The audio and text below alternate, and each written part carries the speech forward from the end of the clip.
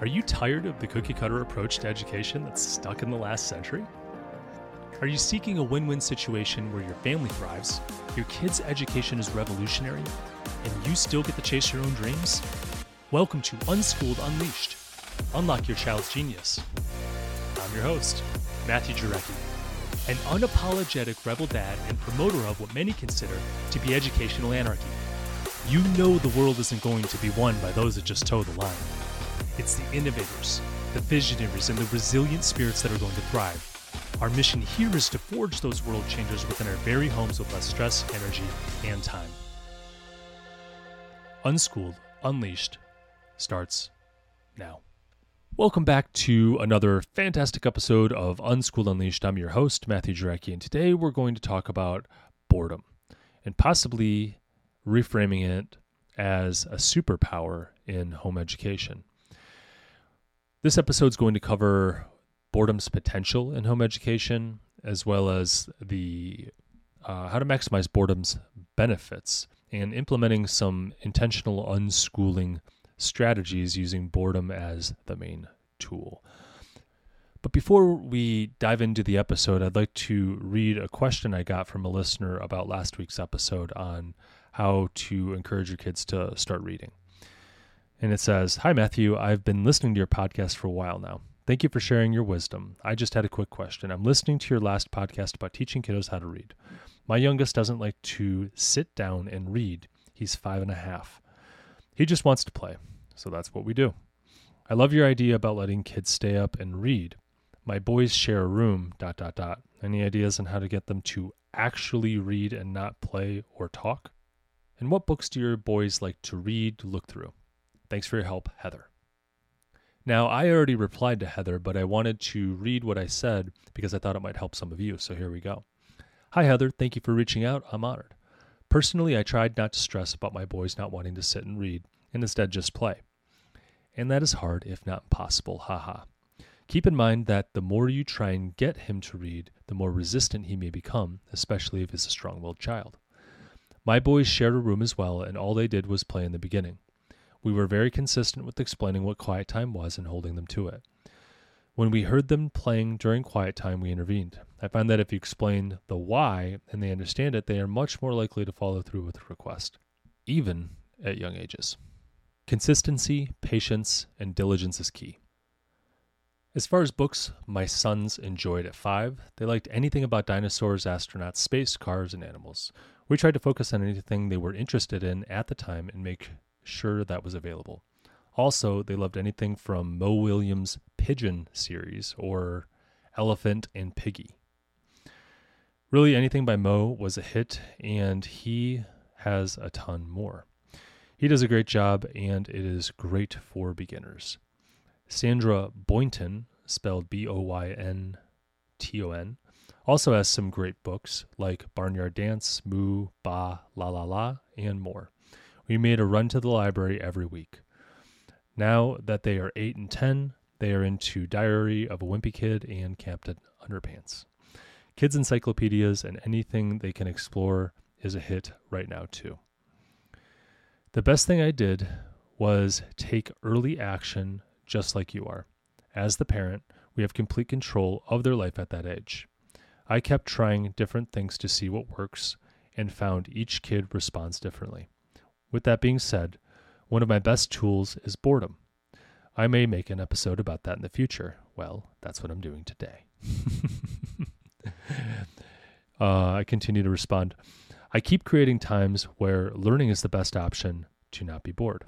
Freedom with boundaries. Example, quiet time, stay awake, wake up early and read, books in the car, ... Of course, you must do all the basic things like making sure the books are available that he may be interested in, as well as the rest of the standard advice you might find on the internet." Hopefully that email was helpful to some of you. And with the conclusion of that email, let's dive in. Boredom is a superpower in home education. Hear me out here. It may be the key to unlocking any kind of issues you've been having to motivate your children to do things. So let's start out by unpacking boredom's potential. First, boredom can foster creativity and self-motivation. It serves as basically a blank canvas for imagination. When kids are bored, they start looking for something to do, and they start using their creativity and start problem solving, and they get really motivated. The difference between negative idleness, just sitting around and doing nothing, and productive boredom is, I think idleness is more of just avoiding doing things. And productive boredom is, I don't know what to do, so I'm going to invent something because I can't stand sitting here not doing anything. So creating these opportunities for productive boredom might actually motivate them to do something, including something creative, because they have to kind of invent it themselves. And I don't solve my kids' problems as far as that's concerned, with one exception that I'll cover later. Now, some practical things that my kids have done to solve their own boredom is things like they're making stuff out of toilet paper rolls, the empty ones. I mean, my kids are only 5, 8, and 10, so they're grabbing stuff around the house that we might consider trash and making stuff out of it, like rockets or swords or something like that. In addition, they'll get out a sketchbook. We got plenty of paper sitting around, plenty of markers, all that stuff. And they might make sketches, or they might make some kind of fort, or we've even seen them, and this is kind of crazy, they make newsletters. And, they write down a whole bunch of stuff, and that's pretty interesting too. In fact, they decided out of the blue, I have no idea where they've got this idea, that they're going to make a newsletter subscription service and give weekly newsletters for a small nominal fee of $10 or $20, which is pretty steep for us. But believe it or not, some of my family has subscribed, which is super motivating for them. But that all stemmed from boredom. In addition, they've created costumes from stuff laying around the house, some stuff that were costumes, making superheroes, and just playing dress up and doing all the fun, creative stuff that they normally do when they are bored. I mean, boredom is like, I don't want to say it is the secret sauce. I would need to think a little bit more about that, but I'm tempted, after making an entire episode about boredom, that might be the secret sauce to unschooling, is it just creates a whole bunch of time where you're just like kind of bored sitting around and like, what can I do? And you find something that actually entertains you and finds that you're interested in. And then you continue to grow and you dive into it and it keeps you occupied, as opposed to someone just sitting around telling you what to do, and now you're bored doing something and learning to hate it. Moving on, I want to talk about structuring boredom for growth. And this is deliberately creating moments of boredom as a strategic teaching tool. And that's something I definitely do by establishing routines that include downtime and balancing guided activities with basically just free, unstructured time. Now, I've talked about this in the past. We often, and this was actually in the last episode, how when we put the kids to bed, it isn't, it's bedtime, but bedtime doesn't mean go to sleep time, and they know this. Bedtime means quiet time. And anytime we have quiet time, that means we can do anything we want as long as we're quiet and not disturbing other people. So that means we're not jumping around and stuff. We're letting everyone go to sleep if they want, but you can do stuff in your bed that's quiet. Now, my kids' beds are absolutely packed with books and crafts. And I actually, the past week, I've been trying to clean the room and put in new shelves and additional bookshelves and create all this space for all the stuff that they do in their bedroom, because they do quite a bit during these evening quiet times. And we also let them wake up early and do it as well. We also have times for quiet throughout the day. That's something that we've kind of wandered away from, but I'll probably bring back at some point. But they are so creative in their pursuit not to be bored that they end up doing a ton of stuff. And I just get to see little humans, kids that were just screaming, who only want to be nursed and held, all of a sudden start creating these, I don't know, really creative things and really cool things. And it's all from their imagination and their direction. I'm not prompting this at all. It's just like, hey, be quiet. You can do stuff that in your quiet time. So creating these structured times to be bored will lead to creativity given enough time. I mean, every kid, what's the worst thing you can do is make them bored. It's like the worst thing for a kid. So kids who can stay self-occupied, I think is a pretty good thing.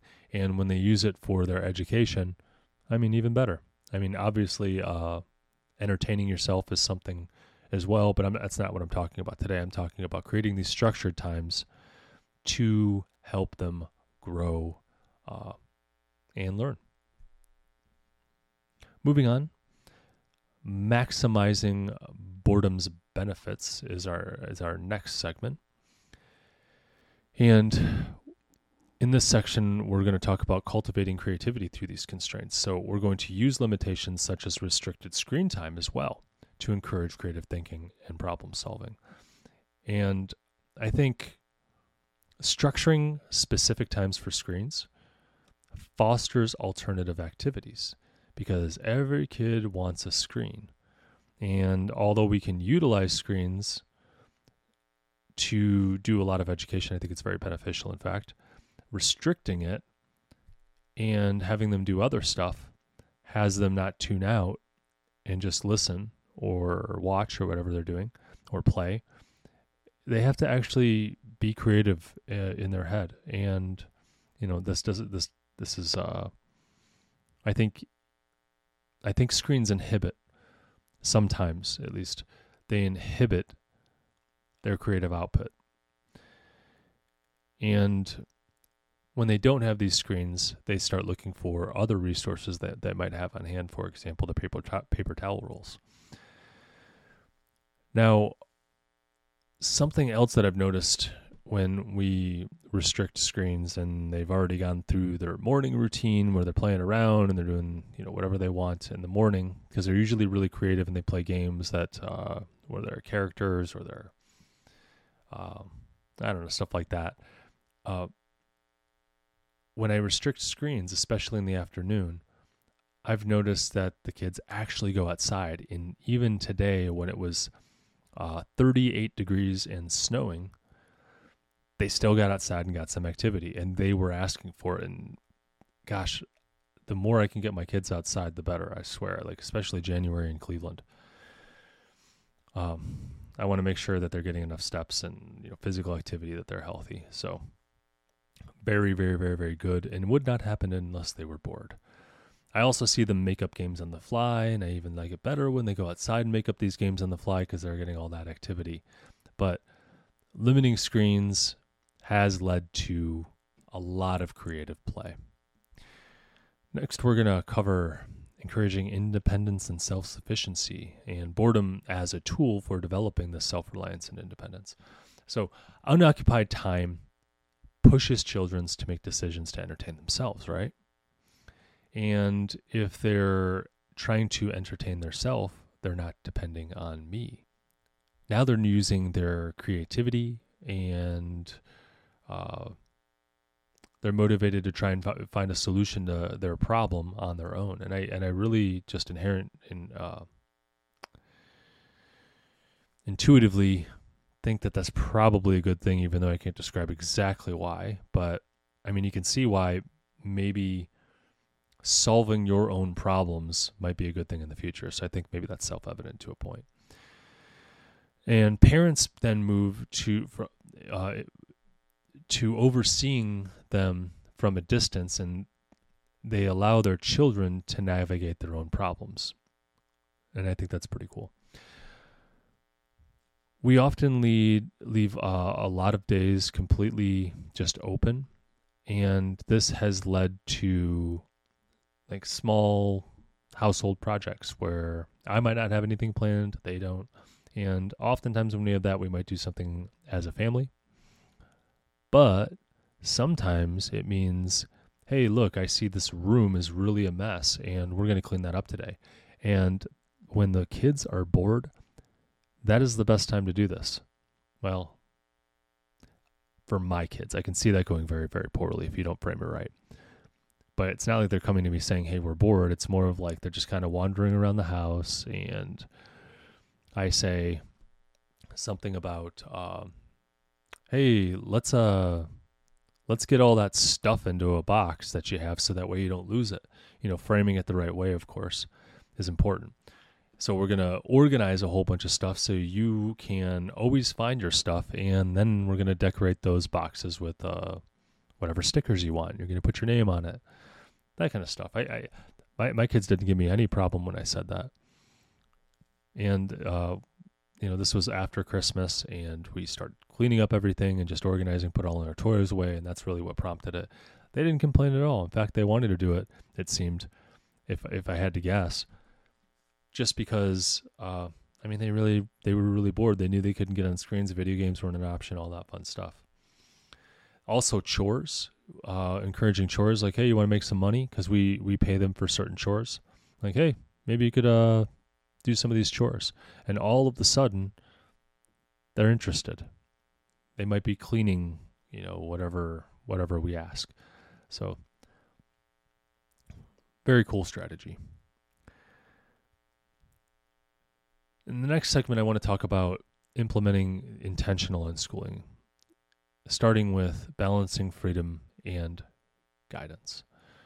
Now, with intentional unschooling, I did make a whole episode about this, and what is called intentional unschooling, what I mean by that is we're going to unschool them, which means we back off. It's child-led, interest-based, but then we're going to give them all the tools to do whatever they're interested in and whatever they want to do. And we're going to support them on a 10 out of 10 level. So strategically combining unschooling with structured support to optimize learning and development. So you could set up an environment that encourages self-led exploration within safe and constructive boundaries, and then help them do some kind of independent learning activity while being available for guidance. So this fits right in with intentional unschooling. And really, you're only going to get that type of motivation if either what you're offering is better than what they're currently doing or they're bored. So boredom is like that superpower to actually get them motivated to do some cool stuff. And your job is just to show up and show up and give them the tools to be successful. So some personal examples on this are math at the table. You would think if you went to school and you were sending your kids to school and you've tried to do homework with them, that no kid would ever ask to do math in their free time. I'm telling you, my kids ask to do math in their free time because they're bored, because it sounds better than what they're currently doing. And of course, with intentional unschooling, we're providing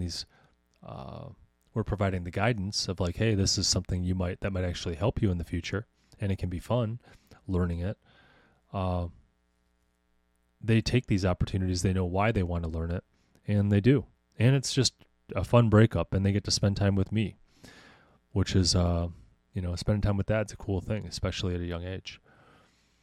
We can even, and this is something I have not employed yet, but I've been wanting to, so I'll just put it out there. We could even put on like one of those boring educational shows that you would love your kids to watch, like a documentary about leopards, or, something on National Geographic, or one of those types of channels. Anything that David Attenborough would be narrating, stuff like that. But I mean, there's a lot of good stuff out there. It's just kind of boring material.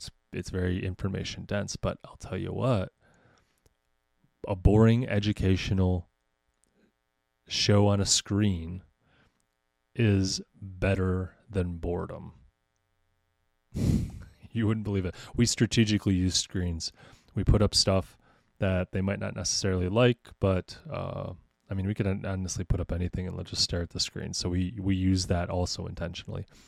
Pretty crazy. Moving on, there are some challenges in boredom. There is a lot of initial resistance if you've never tried to create bored, these quiet times or whatever, creating these opportunities to be bored, and they're used to having maybe all their problems solved. They're used to being told what to do constantly, or always entertained, or always socializing. The kids get bored, right? And restless. And I don't know. And then they start coming to you and they start saying, what can I do? What can I do? I'm bored. And what they're asking for is video games, really. But we do have some techniques for helping children transition from a state of boredom to one of engaging in something productive, maybe educational, creative, that kind of thing. And that is, do it over and over and over again. I think showing this type of persistence that you are not going to solve their problem is the only way to allow them to take ownership of this problem, and then they start getting creative. Remember, creativity and problem solving is one of the benefits from creating these boredom experiences. Now, again, my personal story, I shouldn't say my personal story, my personal example that I always have is that my kids will come to me, and they used to do this all the time. They'd come to me and complain. I'm bored, Dad. What can I do? What can I do? Especially if I'm withholding something they want, like a screen. So I'm bored. And eventually what I had to do, because I would tell them over and over again, yeah, I know, maybe you could do this, maybe you could do that. And I would just make all these suggestions trying to solve their boredom. And then I realized that they really don't want me to solve their problem. They just want to play that video game, right? So they're trying to pester me to get me to give in. And then I came up with this phrase. Oh, you want me to solve this? Okay, well, I can help you not be bored. And it only takes one time of them signing up for this to have them not ask anymore. And that's give them something that they absolutely don't want to do. It sounds absolutely cruel, but it's the truth. I don't remember what I did, but my oldest was at a very young age, and he's like, I'm bored. And I probably told him something like, we're going to go, clean the toilet or something like that. And he was just like, no, I don't want to do that. And I'm like, well, don't ask me to solve your problems, because if you ask me again, we're going to go in and I'm going to teach you how to clean the toilet. And that stopped. And eventually he took ownership and he started finding solutions to his problems. And, I think that's even where coding came from. It was an opportunity to be bored. Hopefully this episode about creating these boredom opportunities and how you can actually utilize this in your home education was helpful to you in some way. I really do think that this might be the secret sauce that will fix a lot of your issues in unschooling or even home education.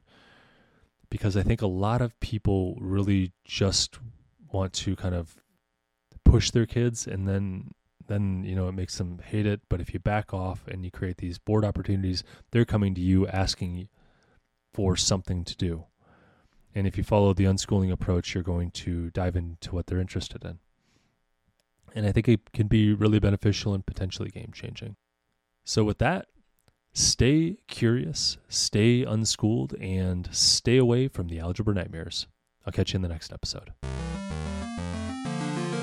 Parents, are you terrified your unschooled child isn't learning enough? Or are you a homeschooling veteran eager to level up by incorporating in unschooling principles? Maybe you're newly venturing into homeschooling and already doubting your decision. Whatever the stage, overwhelm is real, but it doesn't have to be. I'm Matthew Jarecki from Unschooled Unleashed, and I've got huge news. I'm thrilled to introduce Homeschool Rescue, Unschooled Unleashed's signature coaching package. Whether you're all in on unschooling or just dipping a toe, this tailored coaching package is your roadmap to a confident and thriving education no matter how hectic life gets. Bold moves make bright futures. Join our Homeschool Rescue coaching program through the link in the description and set your child's genius free. So here's where we roll up our sleeves and bring out the big guns. If you support our mission, then please leave a review. On Unschooled Unleashed, we are talking about using a radical approach to education in today's world, and the more 5-star reviews we have, the more people will feel comfortable with the ideas, strategies, and principles we discuss. It gives legitimacy to our message, and the podcast's algorithm prioritizes us so we can reach more people. You may even have your 5-star review read on our podcast.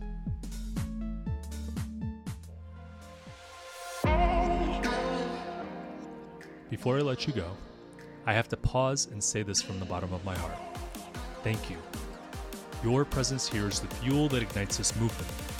I am incredibly moved that you trust in us enough to click play. You, my friends, are the caped heroes in this story, the guardians of your family's learning journey, and a beacon of hope for your community. Be bold. Do what you think is best for you and your family. Thanks again for tuning in and taking this courageous leap outside of the box for this educational revolution.